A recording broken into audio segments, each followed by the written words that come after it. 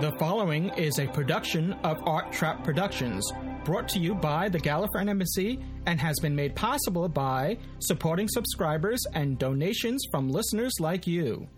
This episode brought to you by Podshock supporting subscribers. Go to arttrap.com/Podshock supporter to become a supporting subscriber. Support the show and get extra content and other bonuses. This episode brought to you by Audible. Get a free audiobook download at audibletrial.com/Podshock. Over 85,000 titles to choose from for your iPod or MP3 player. This episode also supported by the Podshock Podcast Companion app for the iPhone, iPad, and iPod Touch, now in the iTunes App Store. It's Robin Hood. Robin Hood? Yeah! I love that story. I've always loved it, ever since I was little. Robin Hood. A heroic outlaw who robs from the rich and gives to the poor. Yeah. It's made up. There's no such thing. Ah, you see? Old-fashioned heroes only exist in old-fashioned storybooks, Clara. And what about you? Me?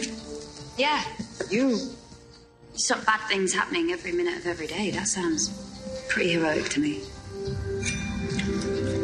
Just passing the time. Hey, what about Mars? What? The Ice Warrior hives. You said it was my choice. Or the tumescent arrows of the half-light. Those girls can hold their drink. Doctor? And fracture 15 different levels of reality simultaneously. I think I've got a Polaroid somewhere. Doctor! My choice. Robin Hood, show me. Very well.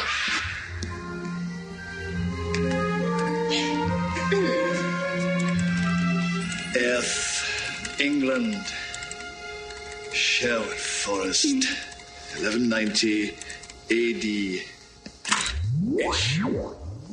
You'll only be disappointed.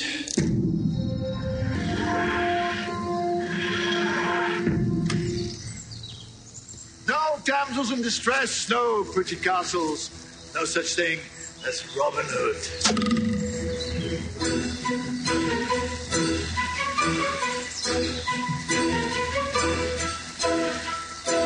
You called?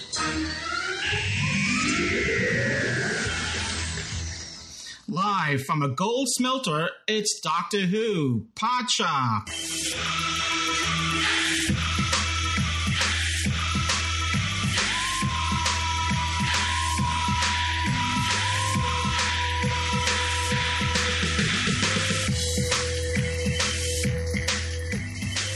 The Gallifreyan Embassy presents Doctor Who Podshock, episode 309. This is Louis Trapani, and joining me on this podcast is the one and only, as always, Dave A.C. Cooper. I'm putting the AC before Dave. Hello, Dave. Oh, at least it's not BC. Yes. That's always worth noting there, yes. We're going back in time in this episode, but not that far back. Though, Indeed. You never know. Just a teenager now. In BC time, you were a teenager. Yes. No, I'm okay. I'm sounding like Ian now. I'm not gonna go there. I'll leave that to Ian. So I hope you're well. Good to be here anyway. Yeah, indeed I am. Oh, I'm glad to hear that. Welcome all those that are joining us live on this broadcast of Doctor Who Podshock. As always, we're doing this live as a live review here on TalkShoe, and those that are listening after the fact, please know that we do, every time there's a new episode, the Sunday after, we do a live show reviewing that episode. So obviously yesterday was a new episode of Doctor Who, and we're here live at 4 p.m. Eastern Daylight Time. It's still daylight time as we record this, though as we progress into this series of Doctor Who, it will change to standard time, but I'm saying that so those that are across different continents that have different times, daylight saving time, if they do engage in that activity, to adjust accordingly when that changes. But anyway, so if you want to join us, you can join us on TalkShoe. There's a live chat, or if you're not on the internet, you just want to call in during the live show. The number is 724-444-7444. Again, while we're recording live, you can call. Obviously, when we're not recording live, you won't get us. So during the live, we're scheduled for an hour, but we usually go past that. So anytime, I would say between 4 and 5:30 or so, you should be able to reach us. And our call ID number for the show is 23358. And once you call to put yourself in the queue, if you want to participate, you can do that by putting it on your phone by hitting star or asterisk 8. Star 8 will put 8. You. Yeah. We'll put you in the queue. Otherwise, if you're using TalkShoe, you can do that on the interface on TalkShoe. They have a TalkShoe client, if you will, that you can participate in chat and engage with us that way. And at the end of the show, I'll give out the podcast public call box number, and you can call and leave feedback for when we're not live. That's 24 hours a day, or depending how many hours your day has, could be 26, 28 hours a day, 36 hours a day. It's always available. So there is some Doctor Who news, but that kind of pertains to our review of this episode. So I won't go into that now. It has to do with editing and this episode, but any other Doctor Who related news of import that we should speak about now? Well, the two things I can mention. One is the Into the Dalek, last week's episode. The final ratings, DoctorWhoNews.net, show the final figures for the UK transmission, at least, of Into the Dalek. Give the episode a consolidated rating of 7.29 million viewers. This episode would finish about 9 for the week on its airing time. And the only other information I've got related to Doctor Who is it's a birthday of I lost his name, Toby. Where's he gone? Where's he gone? Toby what? Toby Whithouse or Toby Jones? Toby Jones from the Amy's Choice. Remember the actor? He's aged 48. That was the one, Amy's Choice, when he played the person who gave them the choice between choosing realities. Oh, okay. All right, very good. Speaking of birthdays, during the shooting of the episode that we're about to review, it was Peter Capaldi's birthday when they were shooting it. It has really no pertaining to the news, because this is some time ago when they shot this. So, but anyway, since we're reviewing it, I figured, and you mentioned a birthday, I'll throw it in there. As always, and as you know, we're here to review an episode. So as always, spoilers again. Spoilers.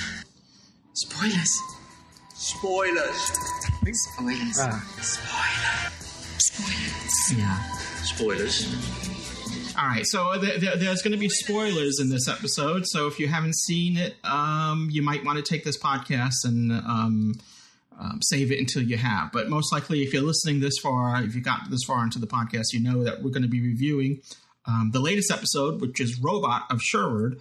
And it's our episode that we're reviewing now. So if you don't want to be spoiled on anything that happens in that episode, again, take this podcast episode and put it in your back pocket or front pocket, or if you don't have any pockets, top drawer and of a desk or filing cabinet, whatever, and save it there until you have, and then take it out, blow off the dust, and enjoy. All right. Well, this before we go any further, let's talk about how this episode came to be. It's written by no stranger of Doctor Who. It's written by Mark Gatiss, and it's directed by Paul Murphy. And so this is the third episode in the new series with Peter Capaldi as the Doctor, and as the title may allude to, and we're assuming you've seen the episode, so you know that this is a historical episode in a sense, and we're back in time, and we meet up with none other than Robin Hood. So he does exist. Out of coincidence. That's the dilemma, of course, that the Doctor has for the first half of the story. Yes.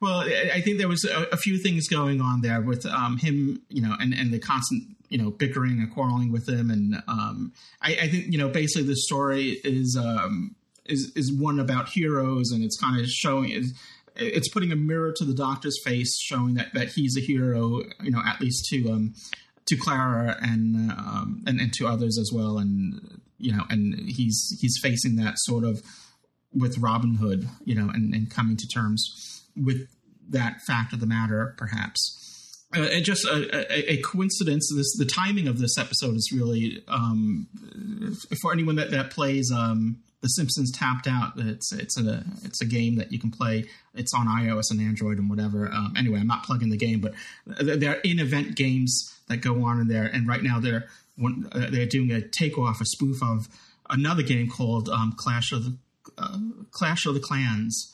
And but anyway, it entails building castles, and the character Lisa in The Simpsons is an archer, and so anyway, it just seems to the timing of this episode seems to go well with that. If you're a player of that game, it has Robin Hood's not in it, but so. But getting back to what we're talking about, this episode. Peter Capaldi, as I said, is playing the part as the Doctor, and I feel in this episode we really see him settling into the part. He seems a little bit more comfortable in the part, and I saw him as being a bit, a little bit more, like I said, comfortable and doctorish, though yet in his own unique style. I get a flavor of other Doctors in his portrayal, but it's still unique to his own. I also like the fact that he's not wearing the white shirt. The one thing I always disliked about the JNT era when, he introduced a lot of things, but that whole uniform look where everyone was wearing the same thing story after story after story got a little old, and eventually that stopped. But, Tegan was in a stewardess outfit for God knows how many stories, and even the Fourth Doctor had that burgundy ensemble for the whole series, the whole season of that. But so I'm always glad to see the Doctor changing his costume, his clothes, keeping it the same but changing it up a little bit. So it's glad to see that. Oh, and speaking of past Doctors, one past Doctor does make a cameo of sorts in this. Patrick Troughton is seen in this episode, though you probably might not have recognized him. He played Robin Hood, though not the Robin Hood in this story, but there's a scene where they're going through the memory banks. I love the term memory banks. That is so classic sci-fi. You never hear memory banks. It seems to been a standard term in science fiction up until the 60s, maybe early 70s, and then it just seemed to go out of favor, and no one used memory banks. And I was glad to see. To hear that term being used again. So there's a scene later on in this story where they access the memory banks, and there's all these artist renderings of Robin Hood. But then there's this photograph, and it's actually Patrick Troughton playing Robin Hood in a role he did in 1953, I believe it was. 53, yeah. 53, yeah. Anyway, I thought the direction, just some of the technical aspects of this of the episode itself was good. Good direction of photography, great shots, point of view shots, angles. I enjoyed that. I'm aware of the colorist, and maybe it's just me, but it just maybe if it just gone a little degree, it's okay. It's not. It's just. I'm just aware of it that certain scenes are very warm and other scenes are very cold, and color-wise, it's okay. But it just maybe on a gauge, on a knob, if they turned it to 6, maybe if they just turned it back to 5 a little, I would be a little happy. The ship was, there was an explanation for that, wasn't it? The ship was supposed to be leaking this gas.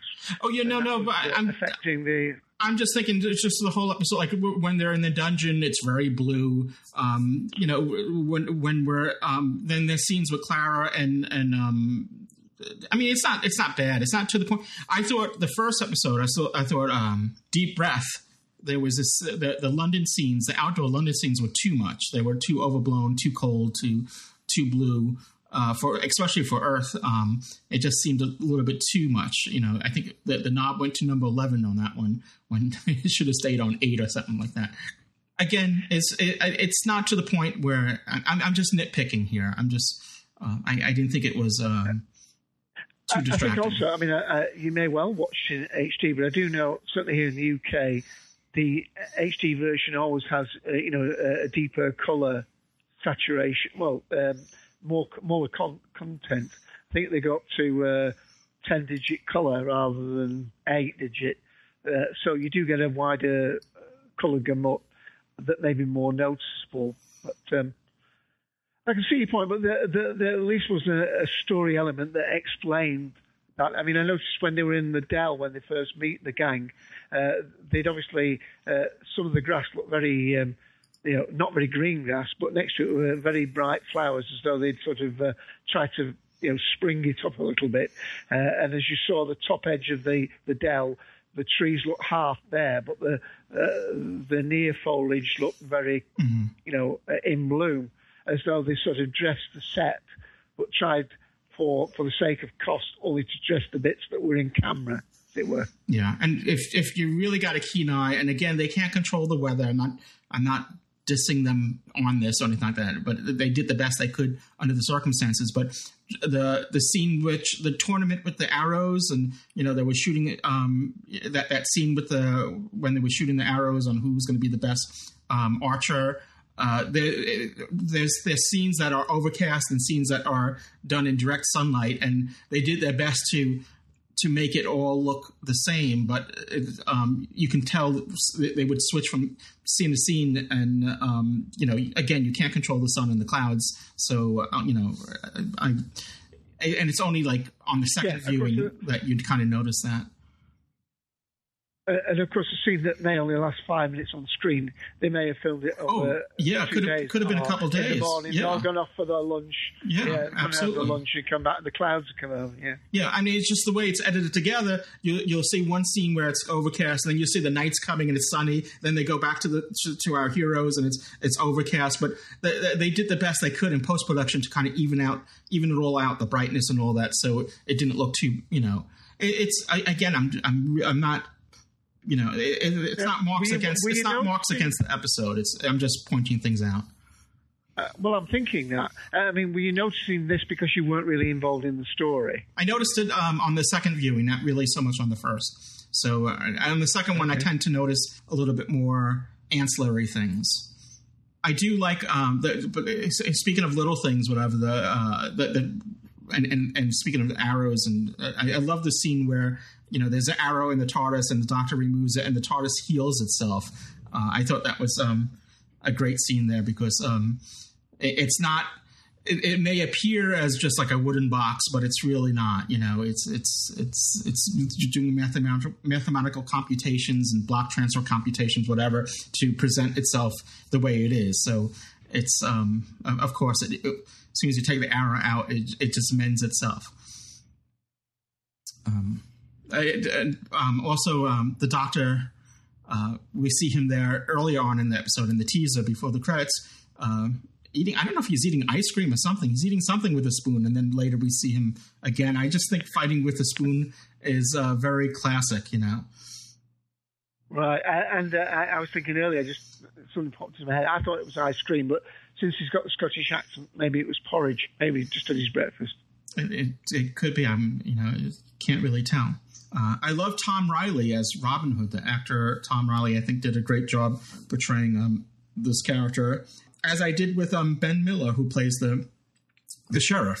In fact, watching this, I would say, he would make because of the beard and all that, I couldn't help but draw some parallels to the Master. And I said to myself, he would, because he had this facial. The way he presented himself, you can tell he was thinking things out behind his eyes. And that's what I always liked about the previous Masters before Doctor Who came back. He was always, you could always tell he was thinking and manipulating things. And, I still love Roger Delgado as my favorite Master. So But just seeing him there with the beard and all that, it made me think of the Master, and I thought he would make a good Master. I mean, obviously he wasn't the Master, but it was just one of those things, one of those thoughts. And speaking of going back to Roger Delgado's time, going back to the John Pertwee era, I love the reference to the miniscope that was that goes back to the Carnival of Monsters. Oh yeah, which I believe, Dave, you had mentioned it in one of our Doctor Who podcasts recently. I've forgotten, how it came about, but it was to do with the last episode about Inside the Dalek. Inside that was a little bit when the Doctor was miniaturized. Oh yeah, okay, that's when you brought it up. Okay, so that was the reference. Yeah. What else? I thought. Well, I'm through the whole episode now. After the first two, of course, I'm expecting Missy to show up, and thank goodness I was wrong. There was no. At least I didn't see her. I don't think there was any. She was like lurking in the trees behind anything. So I don't think. I think this is a Missy-less episode. I didn't miss Missy, though I kept on expecting her. Though we did get the reference and to the Promised Land, and so I guess that. That's the Ark tie-in right there, where the ship was. I think its original destination was the Promised Land, I believe. Right. Yeah. So, but that was just. I mean, it didn't impact much on the story, but at least it kept the continuity of the idea there. Yeah. I mean, not that it's really necessary, but again, it's what we have to do with these story arcs is tie them all together and. Whatever. I already expressed my desire for a series that didn't have any story arc. You still could have an epic climax and an epic, series finale without having everything build up to it. And just or maybe have things build up to it in a different way where it's just not so in your face. Anyway, I'm treading over stuff that I already spoke about. So.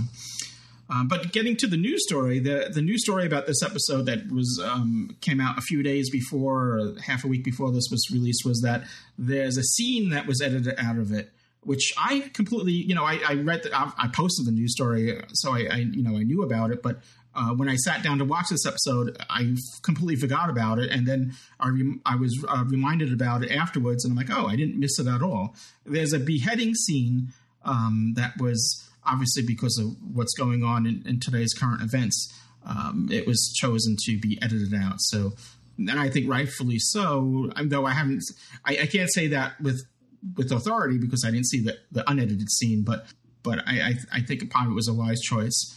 I mean, I don't think the episode suffered for it at all. Well, I think that's a bit of a moot point because it wasn't. Do you know the background towards this beheading? I don't know the scene itself. Right. Do you want me to just go briefly into it? Oh, if you like, yeah. The only thing I know is that I think it wasn't a human beheading. I think it was a robot beheading. Well, that's the point. The point was it was the sheriff that was beheaded, and the sheriff wasn't fully human. Which changes a critical part of the storyline. Really? So it was the sheriff that was beheaded? Because we see him... So he then had to put his head back on. So he's partial... He's cyborg? They throw a sack over his head. Robin chops his head off. It rolls to the floor. Then the body of the sheriff rises up from the ground. And the head of the sheriff is put back on the body. So then he has to be killed again. But the point is that that changes the whole thing because in the storyline at the beginning, we know that the Doctor's trying to fathom out what's happening. Is this happening in the miniscope? Is this a future theme park he's at? He's trying because he's adamant, isn't he, that Robin Hood didn't exist. I mean, here in the UK, most people think that there were 3 or 4 people that had the name Robin of Locksley and myth, and there may have been some, truth that there was a certain person, but the Doctor's adamant it's all myth. Therefore, he's approaching the whole thing that, what's really happening here.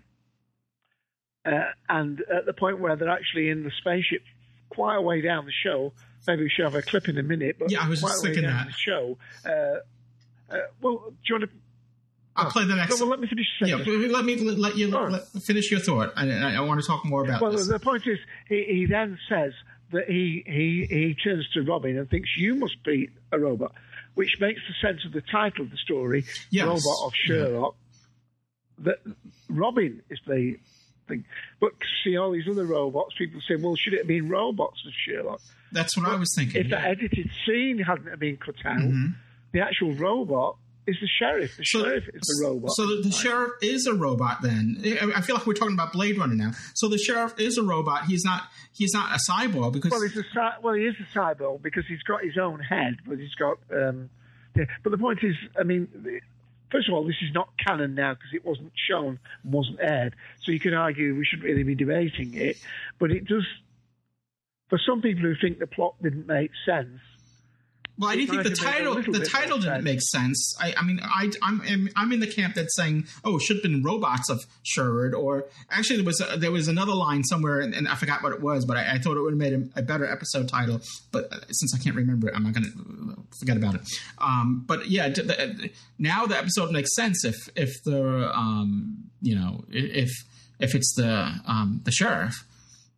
But I'm disappointed. I'm glad maybe they did. Maybe I'd rather see him as human with the human foils and what I don't know if he's a robot. But you said he's not really a robot; he's a cyborg. So it's really Apparently, the story is that when the ship crashed, it basically clapped on him like the Wicked Witch of the West. I see. Crushed his body, and they put it back because one of the things that really floored me, and again, that would be jumping to the end. But I mean, is it? Are the only inhabitants of the spaceship robots? Have their masters died? Are they the masters of their own fate? Did they recruit? Say right to the sheriff, you're going to be our leader. A little bit like from the Cyber King episode. Going back to that one where the Victorian lady was recruited to become new cyber leader and. Oh, no, I shouldn't even talk about that episode. I hate it. Lately. Yeah, let's play the next clip. I got so involved in talking about the episode, I forgot to play more clips. So here we go. This is Will Scarlett. He is a cheeky rogue with a good sword arm and a slippery tongue. My lady. What do you want with my hair? Well, it's realistic, I'll give you that. And this is Triatark, aptly named for the amount of grub he talks into. You skinny blackguard! What are you doing? This isn't a real sandal. Yes, it is. Oh, yes, it is. This is Alan Adale. He's a master of the lute, whose music brightens up these dark days. Fair stranger, you are welcome here in Sherwood's bonny glade. Ow! Sorry. Blood analysis. All those diseases. If you were real, you'd be dead in 6 months. I am real. Aye. This is John Little, called Little John. My loyal companion in many an adventure.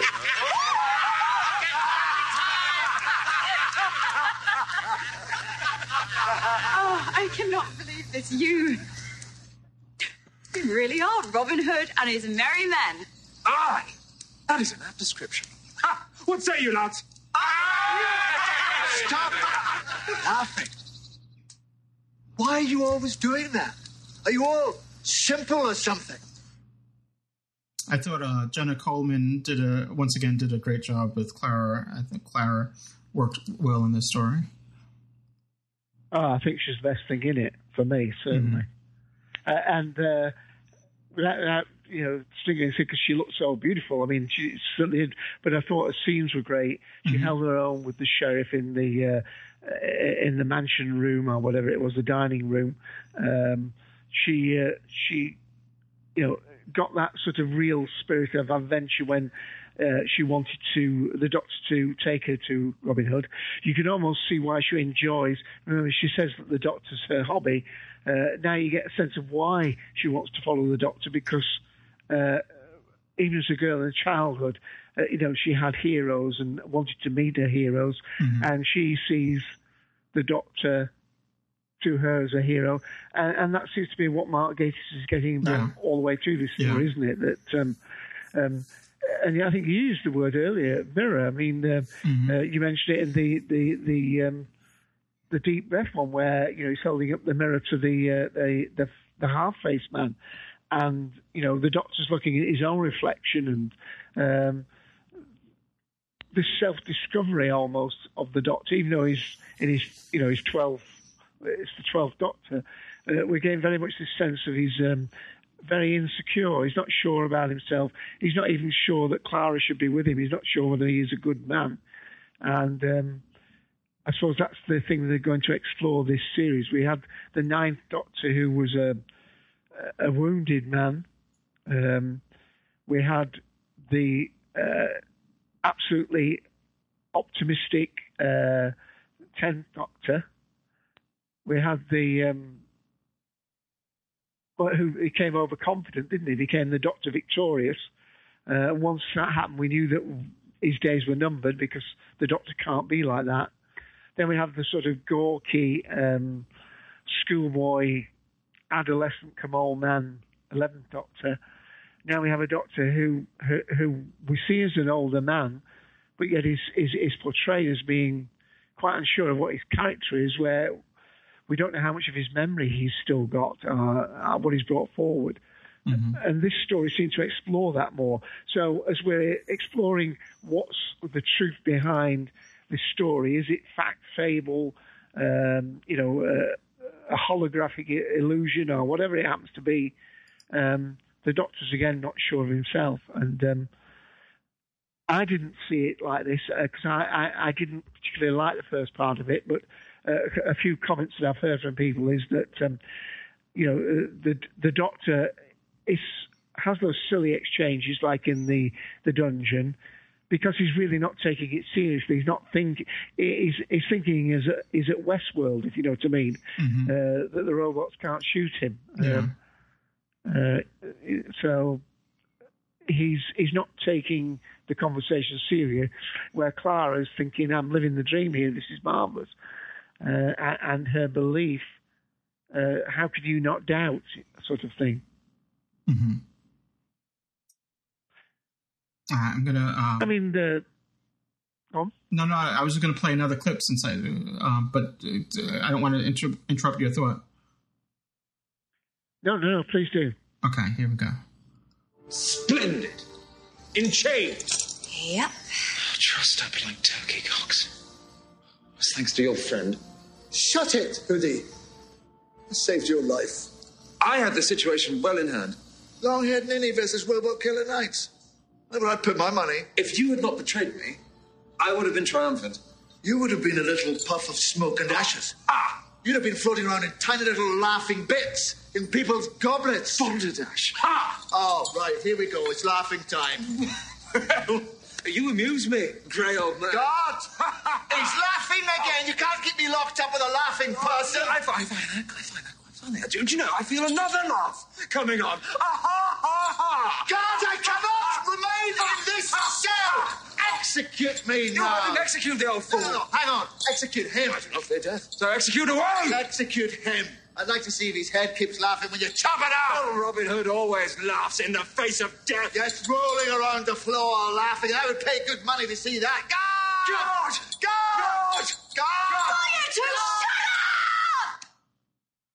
When first watching this, I thought maybe they went on a little bit too much, where the Doctor and Robin are constantly bickering and fighting. The first time watching it, I thought maybe it got a little too much, or maybe it was bordering on annoying a little bit, because it definitely was. But in hindsight, though, I think maybe the Doctor is seeing himself in Robin, again, seeing a hero. And sometimes when you're confronted with someone that's too similar to yourself, it irritates you, and you fight against it. And maybe that's what's going on here. But it just seemed like it seemed out of character for the Doctor to be going on and on like that. But then again, I mean, we're still establishing who the 12th Doctor is. So, yeah. I think you're right there. I mean, the only little bit of that scene I actually liked was the line that the Doctor then says, at least this one good thing. Yeah. That Claire didn't say. In other words, he didn't want to look stupid and incompetent in front of her. Yeah. I mean, I'd been put off all the way back to the beginning with the spoon fencing scene. I mean, I didn't like that at all, although obviously it was clear we were getting more references, and you can argue the long-time fans will like these references. Those are the things that saved it in some ways for me, these little miniscope references and so on. And you could see things in the story that could take you back to, John Pertwee's stories and all sorts of stories. I mean, what can you get from this? I mean, we can go back to Androids of Tara, we can go back to the Time Monster, the King's Demons, there's the Time Warrior. I mean, there's lots of things where, there are things related. And maybe the writers are feeling a little bit more confident now that more people who watch New Who have got a little bit more knowledge about, the classic Who and things. Mm-hmm. But that put me off somewhat, that the sword fighting, because with the spoon. But of course, it was important because that's the same trick that Robin uses to dislodge the sheriff off that high beam, is the one that the Doctor uses at the river with him. And that, of course, if you've listened to they're not doing the special TV shows that they used to, the behind the scenes, but they are on they are on the BBC iPlayer. Well, and I think they're probably the same ones that are on iTunes as well, because there's each week there's like a 12 to 15 minute little short behind the scenes, which I'm assuming is probably the same thing. Like the mini confidentials. Yeah. Mm-hmm. Yeah, it's probably the same one. They did it last week and this week, and I think they probably did it for Deep Breath as well. Right. But go ahead. I'm sorry. Well, again, I was going to say the contest that obviously Clara says, well, it's bound to be a trap. They know it's a trap. I mean, the archery seemed a bit daft there. I didn't like. I mean, for a start, they were firing the arrows virtually straight at the target, where if you're even firing 50 yards away, you're going to have to angle it up. And the other thing is that they played into my mind a little bit about that Robin could have been a robot, because there's a scene where he's won, but then the Doctor comes, and we find out later the Doctor's cheated. He's made a homing arrow or something. Yeah. Mm-hmm. But there's one scene where Clara looks at Robin, and Robin looks at Clara and actually fires the arrow without looking. Yeah. And at that point, I'm thinking, well, perhaps he is a robot. You know what I mean? Yeah. And then we got some silly scenes then. But this gold arrow, they seem to be passing it around very lightly. And an arrow of that, I mean, you could see the dimensions on it. It was a full half-inch thick and nearly 2 foot long. Must have weighed good 10, 12 pounds. Certainly 8 to 10 to 12 pounds. So it made no sense of them using it at the end, because they weren't trying to knock down the ship. They were actually trying to get the gold to the ship. Although whether a soft metal goal would have not bounced off the side of a ruined spaceship, I don't know. But to me, that just didn't work at all in the plot point. I think as some people I've been listening to already would say, trying to make sense of the plot, you're not going to like this story. You either like the little, vignettes, the little scenes, and they lead us forward with the Doctor or not. But I'm just looking to see if there's quite a lot of chat going on. Those people listening to the recording later, there's live chat going on. Yeah. Some of it is on topic, some of it isn't. But we'll try and read any things out that would catches our eye. But speaking, you made a good point there with the arrows. They should have been shooting towards higher up because the gravity will bring the arrows downwards. So they were shooting straight on. So the arrows would have went right into the grass. So I mean, you make a point there. The other issue I had there with the magic wand. I mean, sonic screwdriver, magic wand, same thing. Unless they're packing explosives behind these targets, there's no way that the sonic screwdriver could make one of them explode. So I had a problem there once again with using the sonic screwdriver as a weapon and as a magical thing that can make non-explosive things explode. So by the way, did the doctor ever get because the sheriff takes away his sonic screwdriver, does he eventually get it back?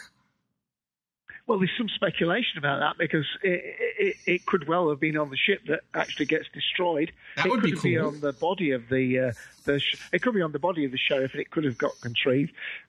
Of course, it doesn't, in one sense, matter if they're intending for this doctor to have his own sonic. He'll build another one. I know. He'll build another one. I would just like to see him go a few episodes without it. I mean, it's just.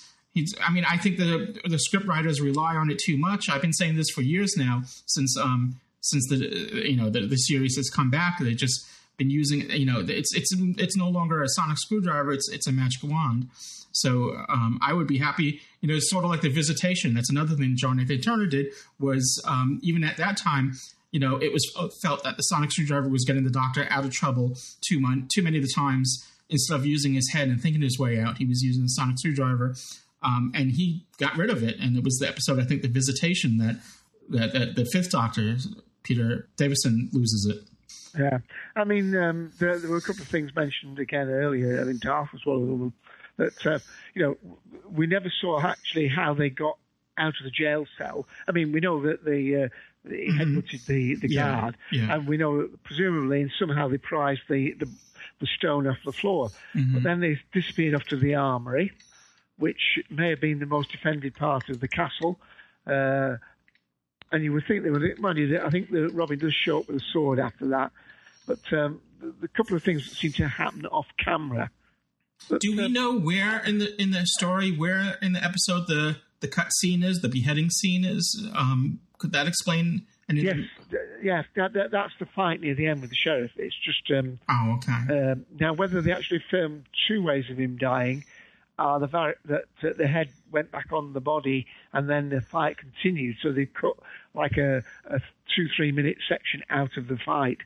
But the thing is that when you see the sheriff fall into that boiling gold, I mean, you actually see the hands as though he's trying to climb out, which only makes sense if it was a robot.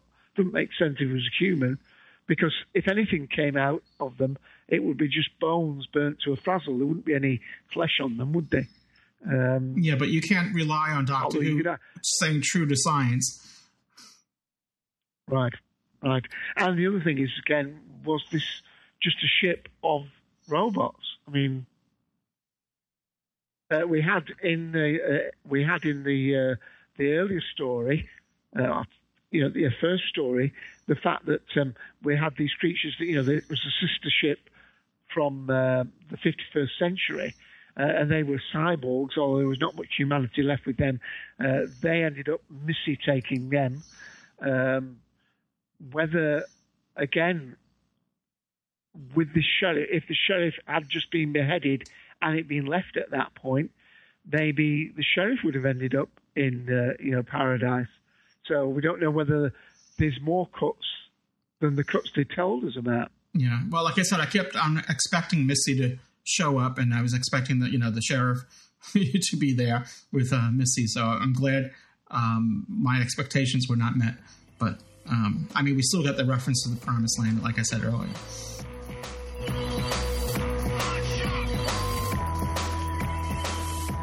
We'll be right back with our review of Robot of Sherwood, the third episode of the 2014 series of Doctor Who, starring Peter Capaldi as the Doctor number 12.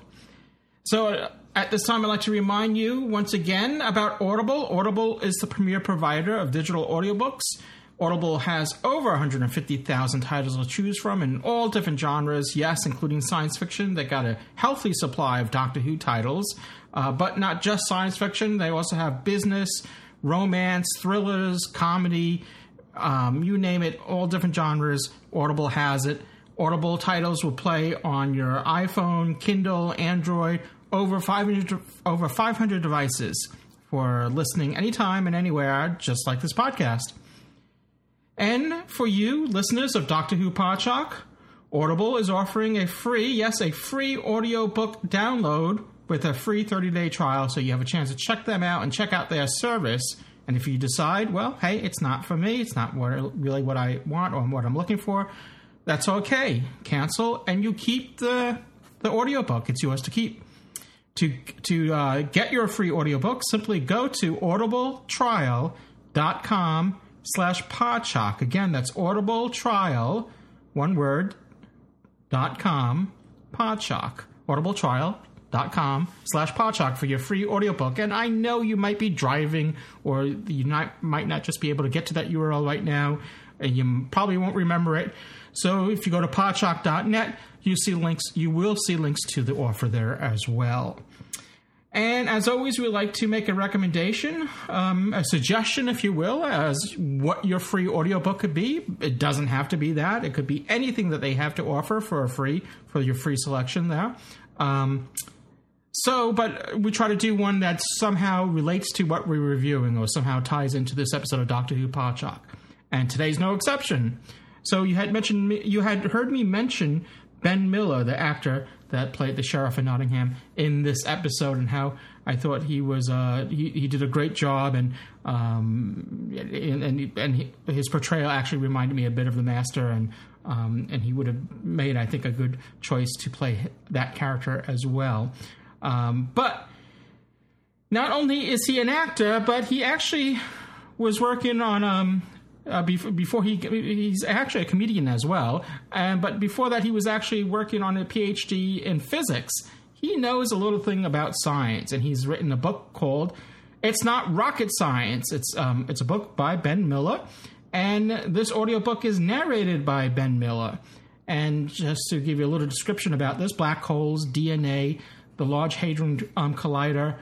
Ever had that sneaky feeling that you're missing out on some of the truly spectacular science, do you? Well, fear not, help is at the hand. Ben Miller was working on his physics PhD at Cambridge when he accidentally became a comedian. But his first love runs deep, and he's returned to his roots to share all his favorite bits of science. This is the stuff that you really need to know, not only because it matters, but because it simply will amaze and delight you. So that's a little description about this. It's basically it's an audiobook. It's a book about science facts. I know our audience, a good portion of it does enjoy science knowledge, even though sometimes it's missing in Doctor Who. But that's another story. But it's okay. You can.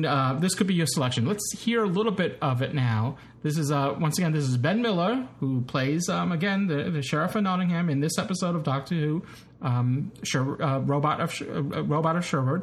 But this is Ben Miller talking a little bit about science and his background on it. Puritan. We seem to find ourselves on one side or the other of these cultural tracks, centrally cast either as foppish, airy-fairy creative types, or unwashed, unapproachable, socially challenged geeks. Needless to say, this schism is a very modern invention. For a kick-off, no king was ever more loving of the sciences than that lovingly restored fop to end all fops, Charles II, and conversely, it's hard to imagine someone less likely to dissect a frog or launch a weather balloon than Oliver Cromwell. Yet the entire education system seems to buy into the contemporary myth that we are all either artists or scientists from birth. Can it really be that there are two types of human intelligence, one ideally suited to composing haikus and the other perfect for mucking about with a chemistry set? Why does science become such a passion for a few and yet such a mystery for so many? I think a lot depends on your earliest experiences of science, and I was extremely fortunate in having one of the finest teachers of natural philosophy anyone could hope for. His name was Mr. Bailey, and the things he taught me and my fellow infants at Williston County Primary School have stayed with me throughout my entire adult life. If you'll let me, I'd like to tell you a little bit about how, under his influence, I came to study the sciences. There's not a lot to say about Williston, the village where I spent my first few years. There were about half a dozen shops, which all appeared to sell newspapers, a railway-level crossing which provided the lion's share of the local entertainment, some concrete playing fields with generations of children's broken teeth embedded in the tarmac, and a large housing estate where several hundred young families, of which we were one, clung to the lowest rung of the Cheshire housing ladder. Williston County Primary School had been recently built to cater for this sprawl of cookie-cutter housing, and was modern, which in 1971 basically meant it had a flat roof. If you haven't grasped it yet, I'm trying to paint a picture of a thoroughly ordinary state school of the kind that can be found anywhere in the country, unremarkable in every way. Except that, in my opinion, what was going on in the classrooms of Williston County Primary was anything but ordinary, and that was largely due to our rather unconventional deputy headmaster. Mr. Bailey was an unlikely schoolteacher. He cut quite a dash, tall and thin, with pepper-grey hair, a neat moustache, and a sartorial mien that hovered just the right side of Basil Brush. He was boundlessly enthusiastic, loved a field trip, and practically lived for the opportunity to tell anecdotes. But of all his many passions, one reigned supreme: maths. Maths, Mr. Bailey said, was just about the most fun you could have next to British Bulldog. Practically the first thing he introduced us to was number bases. Now, the non-mathematicians among you might think you know nothing about number bases, but of course you do. In fact, you are absolute experts in one of them, base 10.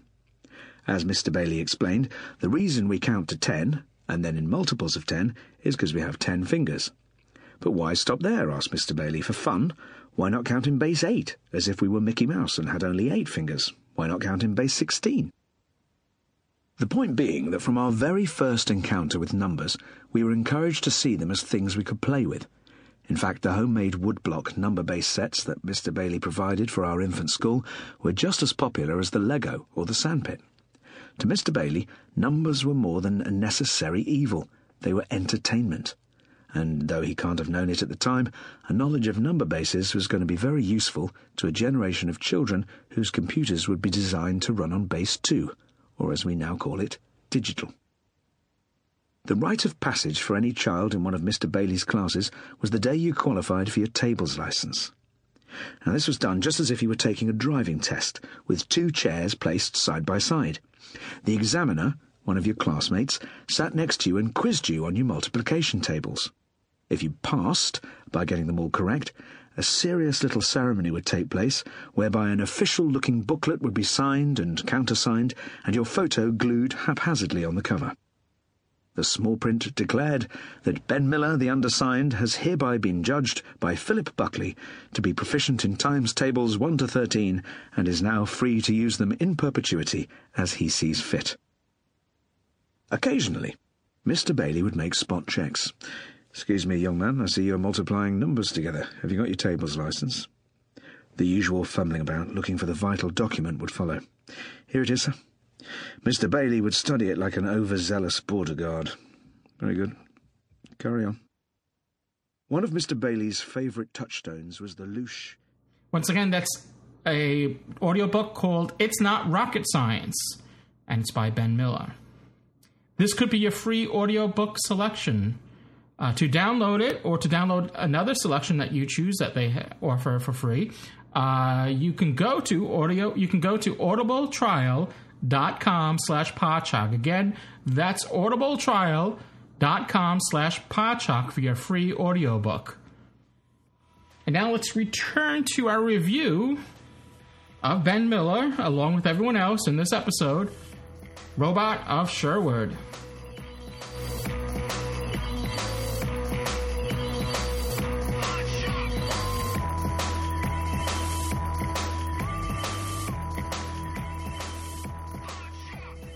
What is this place? Spaceship. More 29th century than 12th databanks. Where was the ship headed?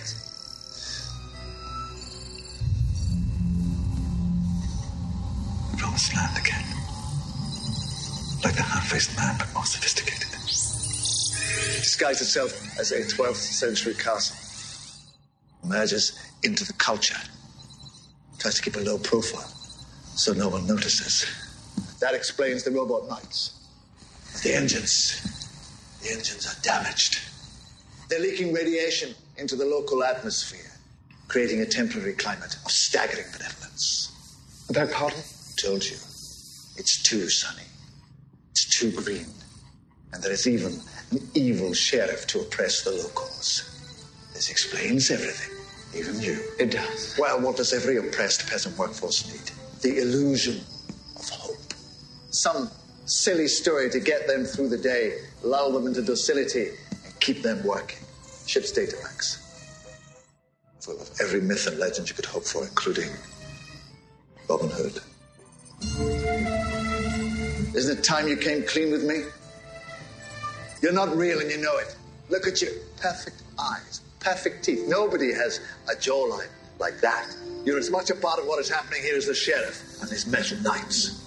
You're a robot. I did notice his teeth were kind of perfect. So the doctor did have a point there. You know, especially for that time. I didn't realize dentistry had come onto its own in the 12th century or whenever the time that was.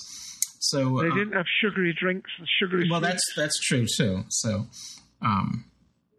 you know, well, there's that one the guard the one that was in the dungeon master, whoever he was. He had I don't know what he had, but resemblance of teeth or once more teeth. All right. Well, we have Kyle in the queue. We can get him on board. Anyone else that would like to join in, feel free to do so. If you're listening live, you can call 724-444-7444, and the call ID is 23358, and *8 will put you in the queue. All right, let's get Kyle back on. Welcome back, Kyle. Good evening, Lewis and Dave. How are you this afternoon? It's good. Or evening, wherever you may be. Well, it's afternoon, evening, morning, somewhere in the world. Absolutely. Well, I've got a couple of things that I wrote down. Did anyone notice, and they did not look exactly the same, but when they showed the robots, when they actually revealed them, I kept thinking, okay, something here looks a little bit familiar. And like I said, they don't look exactly the same. However, the robots of death from the Tom Baker era, the facial features look a little bit similar. I was curious if anybody else noticed that. Well, they were gold, weren't they? Gold or silver. They had, so. Yeah. I'll tell you what you have reminded me of, and I'll be very brief. I'm surprised if they don't get some complaints about the fact that when the robots were firing that death ray, Lewis, it was coming out of a cross-shaped yes, I thought that too. So some people using the cross as a weapon, as though the Lord God has struck you down. That might start a few people being a bit upset. Yeah, I don't. I thought that too. It seemed like it was unnecessary. I mean, there were other. I mean, they when they were in the dungeon, there was a little like cross window, and the sunlight was coming through it. But it didn't. I don't know. I didn't see the point of doing it as a cross on the forehead. Mark Gatiss using the cross to burn the vampires. Yes, I think so. His horror background, maybe. Oh, okay. I'm not really familiar with that. I mean, obviously, I'm familiar with the. Mark Gatiss is a real aficionado of horror. No, I didn't know that. I guess I should have known that from his first story, going back to the Ninth Doctor. That was a bit of a horror story. The Unquiet Dead. Now, another thing that I noticed, you both of you have heard me make references in the last 2 weeks to not liking Clara. However, this week, complete 180 for me. She was the highlight of the show. Yay! Yeah, she's very good. Absolutely. Absolutely. I mean, she did, Jenna Coleman did an absolute wonderful job. Like I said, the character for me made a complete 180, and actually for the first time, she felt like a companion to me. So good job for her. One thing I did like, and I know several people have made comments about in writing that I've read, and on this and Colton, that some of the banter between the Doctor and Robin wasn't good, or kind of got a little bit.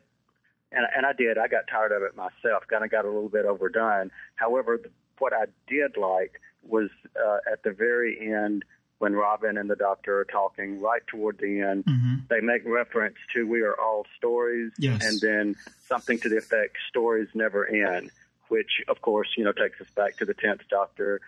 This song is ending, but the story never ends. And then the 11th Doctor saying, "We're all stories in the end." So I really thought that was a good play on words right there. Yeah. Indeed.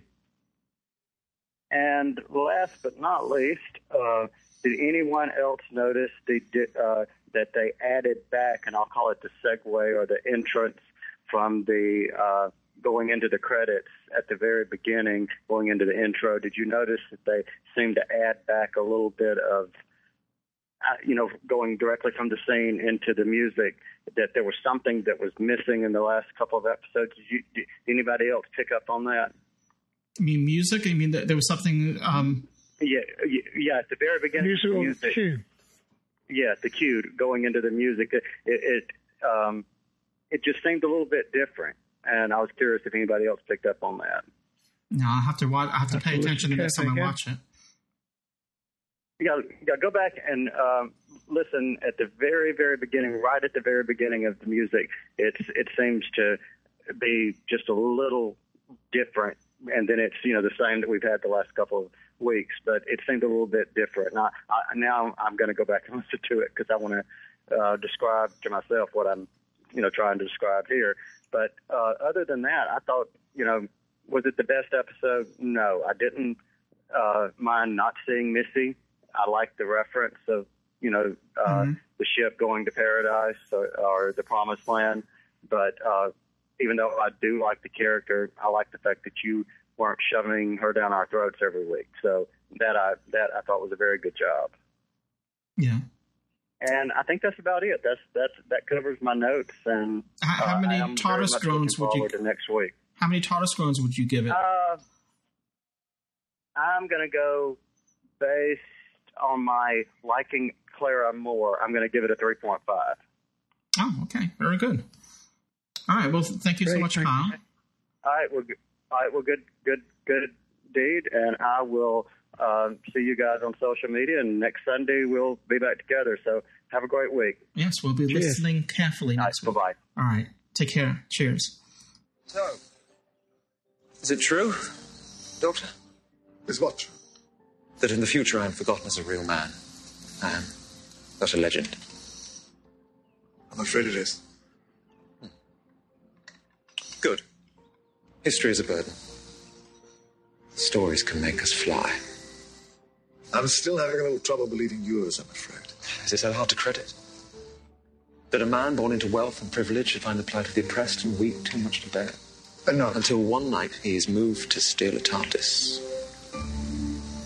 Fly among the stars fighting the good fight. Clara told me your stories. She should not have told you any of that. Well, once the story started, she could hardly stop herself. You are her hero, I think. I'm not a hero. Well, neither am I. But if we both keep pretending to be, perhaps others will be heroes in our name. Perhaps we will both be stories. And may those stories never end.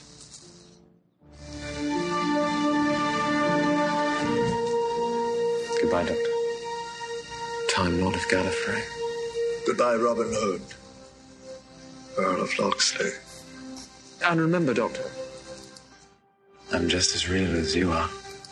So that goes to what Kyle was talking about myth and legends, and that the Doctor is is like Robin in that respect. I'm just thinking that little quip at the end where he said, and may our stories go on. I wonder if that's Mark Gatiss sort of saying, hey, we're not having a hiatus, because there's been some talk I've seen around the internet, people saying, maybe at the end of this series, speculation about certain people maybe leaving or whatever, maybe certain speculation that Doctor Who might take a break. I think that might be Mark Gatiss saying, no, keep it going. I could always take over if you want. With 3 generations, the Doctor's legend will continue on endlessly. So, like Sherlock Holmes, and there will always be Doctor Who in one form or another. All right, well, getting back into the queue, our next caller, I believe, is Robert. Welcome back to the show. Sir, I protest. I am not a merry man. Hi, Lewis. How are you doing? You stole my thunder. I had that cue, Sir, too. I protest. I am not a merry man. Well, great minds think alike. I prepared that just for tonight's live show. I was going to do that at the end, but you got me, Lewis. I didn't even steal your thunder. No, that's okay. Like I said, great minds think alike. But I had that prepared. I'm like, I was going to do that at the end of the show. So, Lewis, it's great hearing you back on the air. I really enjoyed the latest Podshock episodes. Thank you. Yeah, I'm glad things are looking a little bit better for you. So, welcome back. I appreciate that. Thank you for the shows you put on so far. Thanks. I appreciate that. So, what did you think? What did you think of Robert of Sherwood? Well, I was very disappointed, and I was on Called earlier with Dave, and Dave pretty much knows what I'm going to say. I felt this was more of a tale of two halves. I really didn't care for the beginning of it. I felt that the Doctor was being more like the Sixth Doctor in the sense that he didn't believe what was going on. And, it was almost like the Perry Doctor situation in this, that, she wanted to go to see Robin Hood, and he kept shooting her down. We kind of get the mention of the Waters of Mars a little bit, where he talks about Ice Warriors and going back to Mars. And to that, if you listen to the music, we kind of get like, I guess it is Clara's music, or the music that aired during the 11th Doctor, but then it changes after the Doctor says there's no such thing as Robin Hood, no such character. And did you notice that, Lewis, when you were listening to that? About the music changing? I have to take note of that. Obviously, I got the point that he was kept on denying that Robin Hood ever existed. And then when he does meet up with him, he kept on challenging his existence. But I have to take note of the music cue, though. Yeah, he was making kind of a Westworld situation he kind of thought of, or maybe Star Trek with Shore Leave or something like that. Where yeah, of course. He made reference to the miniscope. That should have been last week. I think they made a mistake, and I think they forgot about it last week when they were doing the being miniaturized. That would have been a great time to use that Carnival reference, but I guess they said, well, we'll just use it in this one. So that's where he said the thing about the miniscope, yeah. But it would have been kind of cool if he would have quoted the Third Doctor's line, who's responsible for this? The miniscope, just kind of out of a little kick for the Third Doctor there. But yeah, the whole thing was he didn't believe anything, so he was checking their blood and their hair sample and stuff like that. And it got to the point, even up to the prison, where it got, my one word for this episode is annoying. It was annoying. And it seemed to take off better after they finally got out of prison and go inside the spaceship, which had a reminder of State of Decay from the Space Trilogy, where the ship is, and the castle is actually a ship, Yeah. The same with this one in this story. Mm-hmm. So, and then, of course, the robots of death reminders. It would have been nice if when they were doing the archery and they were fighting that one robot, someone picked up the arm, and it would have been nice if they threw it back, and the robot would have responded, please don't throw arms. Yeah. That might have been too much, but yeah, that would have been for any longtime fans that would ring a bell. And but like I said, after they get out, that's when it seems to finally go. And I really like that half of the story. The first half, I just particularly didn't care that much for. And Ben Miller, what a great actor! He would have made a great master because he just has that gravitas. He has Anthony Ainley with Degato sprinkled in. Well, I don't know if you heard me. That's what I had said at the top of the show. I'm not sure if you were here for that. I made that comparison myself.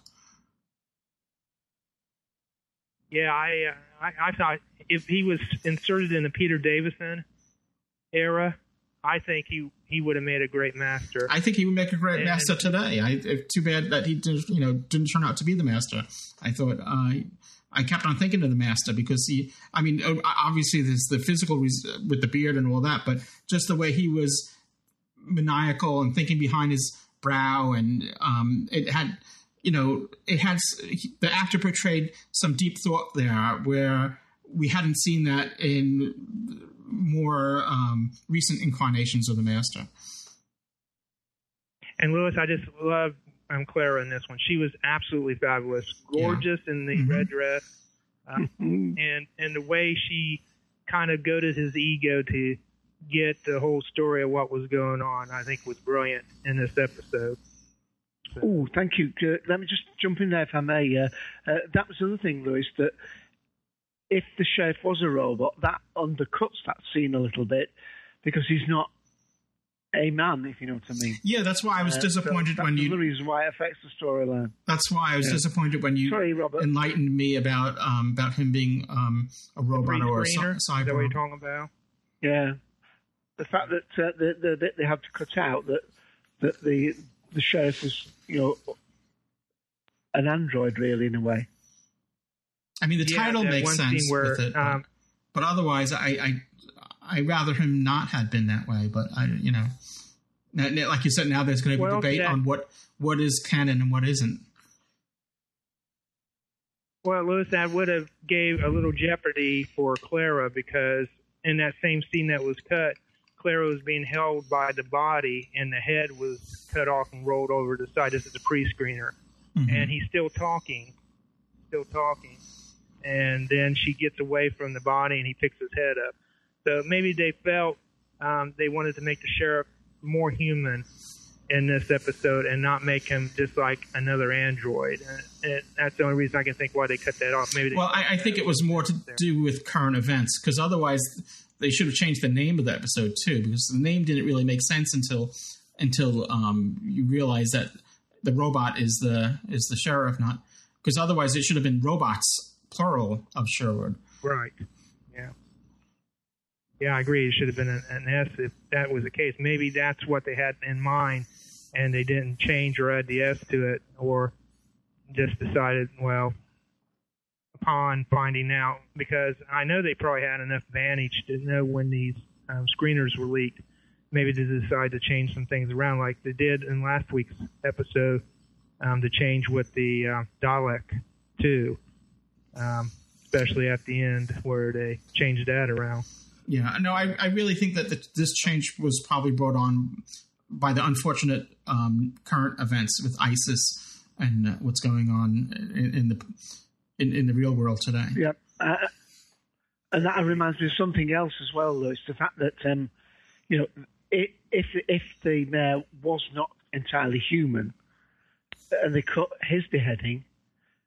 Yet they showed another robot having his head cut off. That was the one where they were holding the plates up, and he actually blasted his own head off.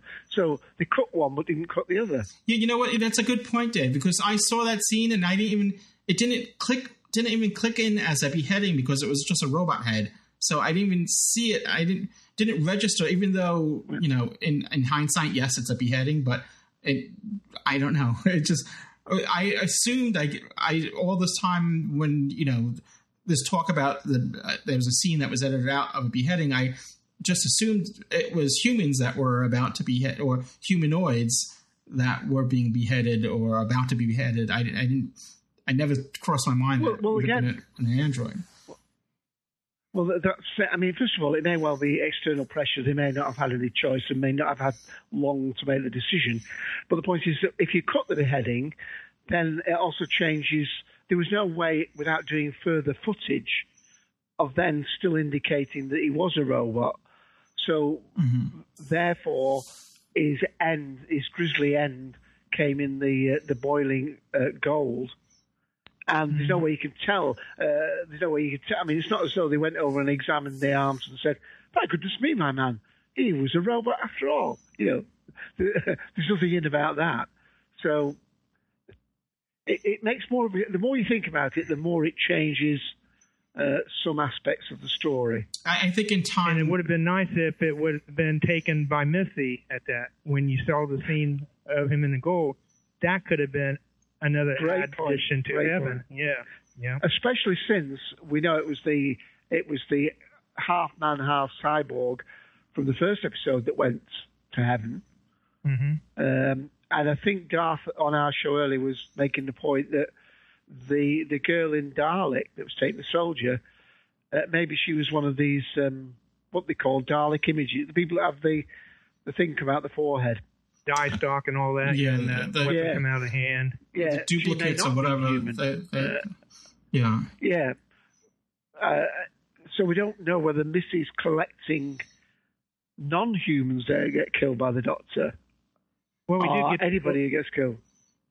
We did get the connection with the Promised Land in the ship, where the Doctor's trying to find the location where the ship's going, and it said the Promised Land. So there's the Ark.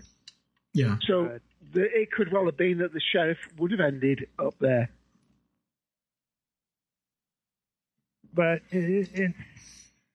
Mark Gatiss is kind of hit or miss in a lot of these stories. You had the Idiot's Lantern, The Unquite Dead, still my favorite. I mean, we had Cold War, Victory the Dalek. I mean, with him, I think he's better with horror than he is with comedy, to be honest about it, because he's like me. I'm a very big horror fan, and that seems to be his forte, more than this story was. And I was actually going to lower this down to what I had into the Dalek. I had it like a 2.5 out of 5 was how I rated that.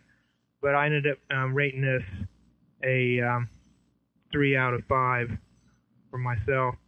But also, very much, I wanted to bring into there was a remembrance of the King's Demons as well, because we remember Chameleon and how he was being controlled by the Master, and he was pretending to be the King John, which gets mentioned in this one. Yes, where he's talking to Clara about how he was treated by King John. But that's all I had to say. I just wanted to thank you very much for having me on today's show. Okay. And it's great having you here. I think in time we're going to find more about what was edited out and how it originally was intended to play out. And I think in time all that is going to be revealed, and maybe we'll have a different perspective on this episode. I don't know if it would ever be edited back in, and then re-reviewing the story with it in, if it's going to change our opinion, we'll change our opinion of the episode or not. That's we don't it's a possibility, but I think in time. Actually, it'd be nice if they put these screeners as special features on DVDs when they release the series. It'd be kind of nice if they did that. Well, they may include the deleted scene as an extra on the DVD or Blu-ray. I mean, that's a probable possibility. I suppose it depends if it has any impact on future storylines? Well, I'm just going to express that I really enjoy Peter Capaldi. I think he's a great doctor, and it's going to come down this series, not him portraying the doctor, but the stories. I think is what's going to come down to. So. Mm-hmm. All right. Well, thank you so much, Robert. It's great having you back on the show. Thank you. Cheers. And it was good talking to you guys again. Thanks again. We'll talk to you later. Same here. Cheers, Robert. Cheers. All right. Cheers. I liked the story. I didn't love it, but I did like it. I did enjoy it. It's one of those light episodes. Not to repeat myself, but I think Tom Riley is Robin Hood and Ben Miller. I think the casting and the acting, and as we said, Jenna Coleman did a great job there. I thought Peter Capaldi was really settling into the part and feeling more comfortable in it. There were certain aspects of the episode I didn't like, but overall, I think the pros outweigh the cons, and I'm going to give it 3.5 Tardos groans out of 5. And I wish I could push it to 4, but there was just something that's missing. I'm not talking about the deleted scene, but there's just something that was, I wasn't really on the edge of my seat at any time. It was sort of just a laid back, fun episode, but it could have been more. And like I said, I think what really kept me going, what the enjoyment factor for me was, again, I think a combination of the actors I just mentioned, Tom Riley as Robin Hood, Ben Miller as the sheriff. I think Jenna Coleman did a great job with Clara. Peter Capaldi getting into the doctor's shoes and feeling him, and feeling more comfortable and at one with the part. I think also going back to the direction, I thought the direction of photography and the shots were done very well. Technically wise, speaking, it was done very good. That's the reason why I'm giving it 3.5 Tardos groans. Let me just mention, Joe MG has put, I really like this interchange between Robin and the Doctor. I think he's talking about that part at the end. Nice touch. Yes. That was very good. Mm-hmm. He's with Lewis, gives 3.5 out of 5. I don't see any other ratings, but the text has scrolled a long way. I only think I can only give it a 2 out of 5, although I've got a feeling now I can, have touched bases with quite a lot of other people that also see that the plot doesn't really make a lot of sense. If I could ignore that aspect of it, I'd like it more. I see what Robert's saying about being an episode of 2 halves, but it did improve when they actually found the spaceship. I didn't like those interchanges, although you can actually, listening to the audio without the images, you can see that there's a reason why the Doctor's acting, to me, apparently very strangely, because he's basically not thinking any of this is real, so it doesn't matter. He doesn't have to, there are no consequences because he thinks it's all, a ruse or a screen or a generated fictionality or whatever you want to call it. Mm-hmm. But as the Doctor said in the earlier episode, Clara. I thought she was marvellous in that. I've got her as my wallpaper at the moment. I thought her enthusiastic, let's go somewhere for the Doctor is really what you need in a companion. You've got, I'm not saying this Doctor is world-weary yet. I don't think he remembers enough about his life to have the heavy weight of that 2,000 years that he's mentioned to actually be on his shoulders. I don't think he's got that. He's more of a man who's recovered from a little mini stroke or something like that. That's how I see him at the moment. He's not fully functioning. And I don't think this... I think Peter Capaldi is great, and I loved him in last week's episode. I don't think he's totally gelled yet as the Doctor. I'm still not so convinced. It's not been the slam dunk that perhaps some people thought. Oh, he may be for that.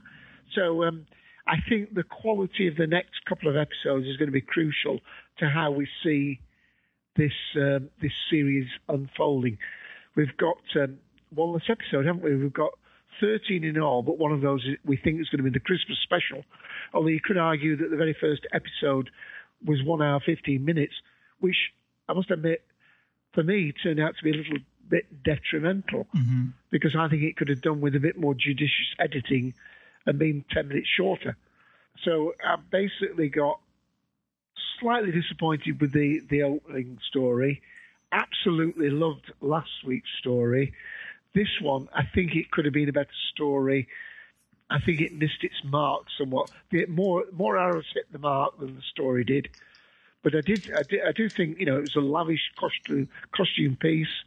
They spent money on it, and there was a lot to like about it.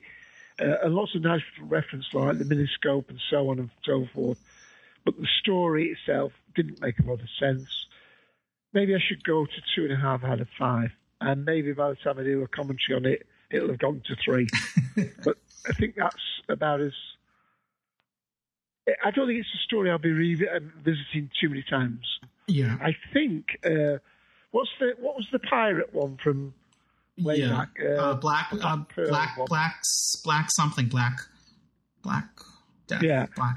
A bit like that, where that was it, the curse of Black Spot, where you have Amy taking on the sword, and that ends up being a hidden spaceship on the boat, isn't it? Yeah, there seems to be a pattern, sort of like there seems to be like your episodes that are up and down, and this seemed to be a little light episode, and then next week from the preview it seems darker and more intense. So I think this is more of the quiet before the storm, maybe. I don't know. We'll see what happens with next week. But as you said, with Peter Capaldi, I think before his episode started showing, I think a lot of people were. I think it's wrong either way. If you were going to dismiss him, saying, "Oh well, he's not going to be a good doctor," without seeing any of his episodes. And also because there was other segment of fandom that was just raving how great Peter Capaldi is going to be. I'm like, well, you haven't seen him yet as the Doctor. And I think I just went in there with a clean slate. I didn't have any expectations that he was going to be great or horrible. I just figured, let's see and let this unfold as it does. And I still think it's unfolding. I don't think it's completely unfolded. So I'm still waiting to see how it pans out. But I think he did seem a little bit more settled in the role. That could just be my perception, but I think those that have high expectations or thinking about what he was going to be, and a lot of people, since there were a lot of comparisons with him and John Pertwee because of his costume and all that, and I think maybe some people are making that comparison, and if he's not living up to John Pertwee, then he's failing. I don't know. Well, let's hope it is unfolding and not unraveling. Yeah. Let's hope. So, all right. So but that's good. 2.5. It's still right there in the middle. 2.5 is right in the middle of out of a 5 TARDIS groans. Well, it really, if you want to push me, it's like 1.5 for the story and an extra full point for Clara. I thought she seemed. I could see her very much. I could see Sarah Jane. I could see Elizabeth Sladen, as Sarah Jane in that role and doing what she did in this story. It had that classic feel. I felt, I think she did a great job, and it just had that warm classic. It was like her very first story. It was like her very first story where she's dressed in green, and the Time Warrior one, was it? Yeah, that's true. I didn't even think of that. Yeah. Yeah, where they meet up with Lynx. Was it Lynx? The Sontaran? That's right, yeah. All right, well... that's a crashed spaceship in medieval times, yeah. Yeah, it's not the first time that Doctor Who meets up with, with bows and arrows. And, there's that story. There's the Silver Nemesis, where you got bows and arrows against Cybermen. And it's... Oh... So is this going to be Peter Capaldi's golden nemesis? You never know. I think you better end before I get too silly. All right, so we'll do a little preview for next time, which we'll listen carefully to. The name of the episode is Listen. So I was making a little pun there. But if you have to explain your puns, I guess they're not really puns. All right. What's that? In the mirror or the corner of your eye? What's that footstep following? Never passing by. Perhaps they're all just waiting. Perhaps when we're all dead, out they'll come a-slithering from underneath the bed.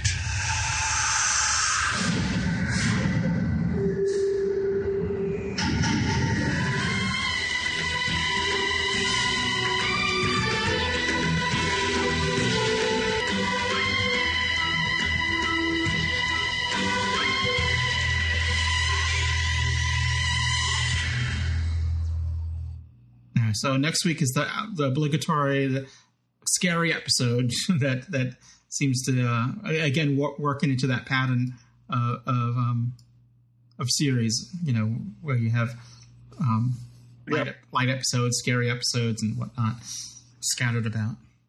You can send us your feedback after the fact, after the live show, as always, by calling the Doctor Who public call box, the Doctor Who Podshock public call box, that is, and that number is 206-337-4699. That operates 24 hours a day, or how many hours in your day it operates. It works like voicemail. Just be aware of that. It's a U.S. number. 206 is the area code.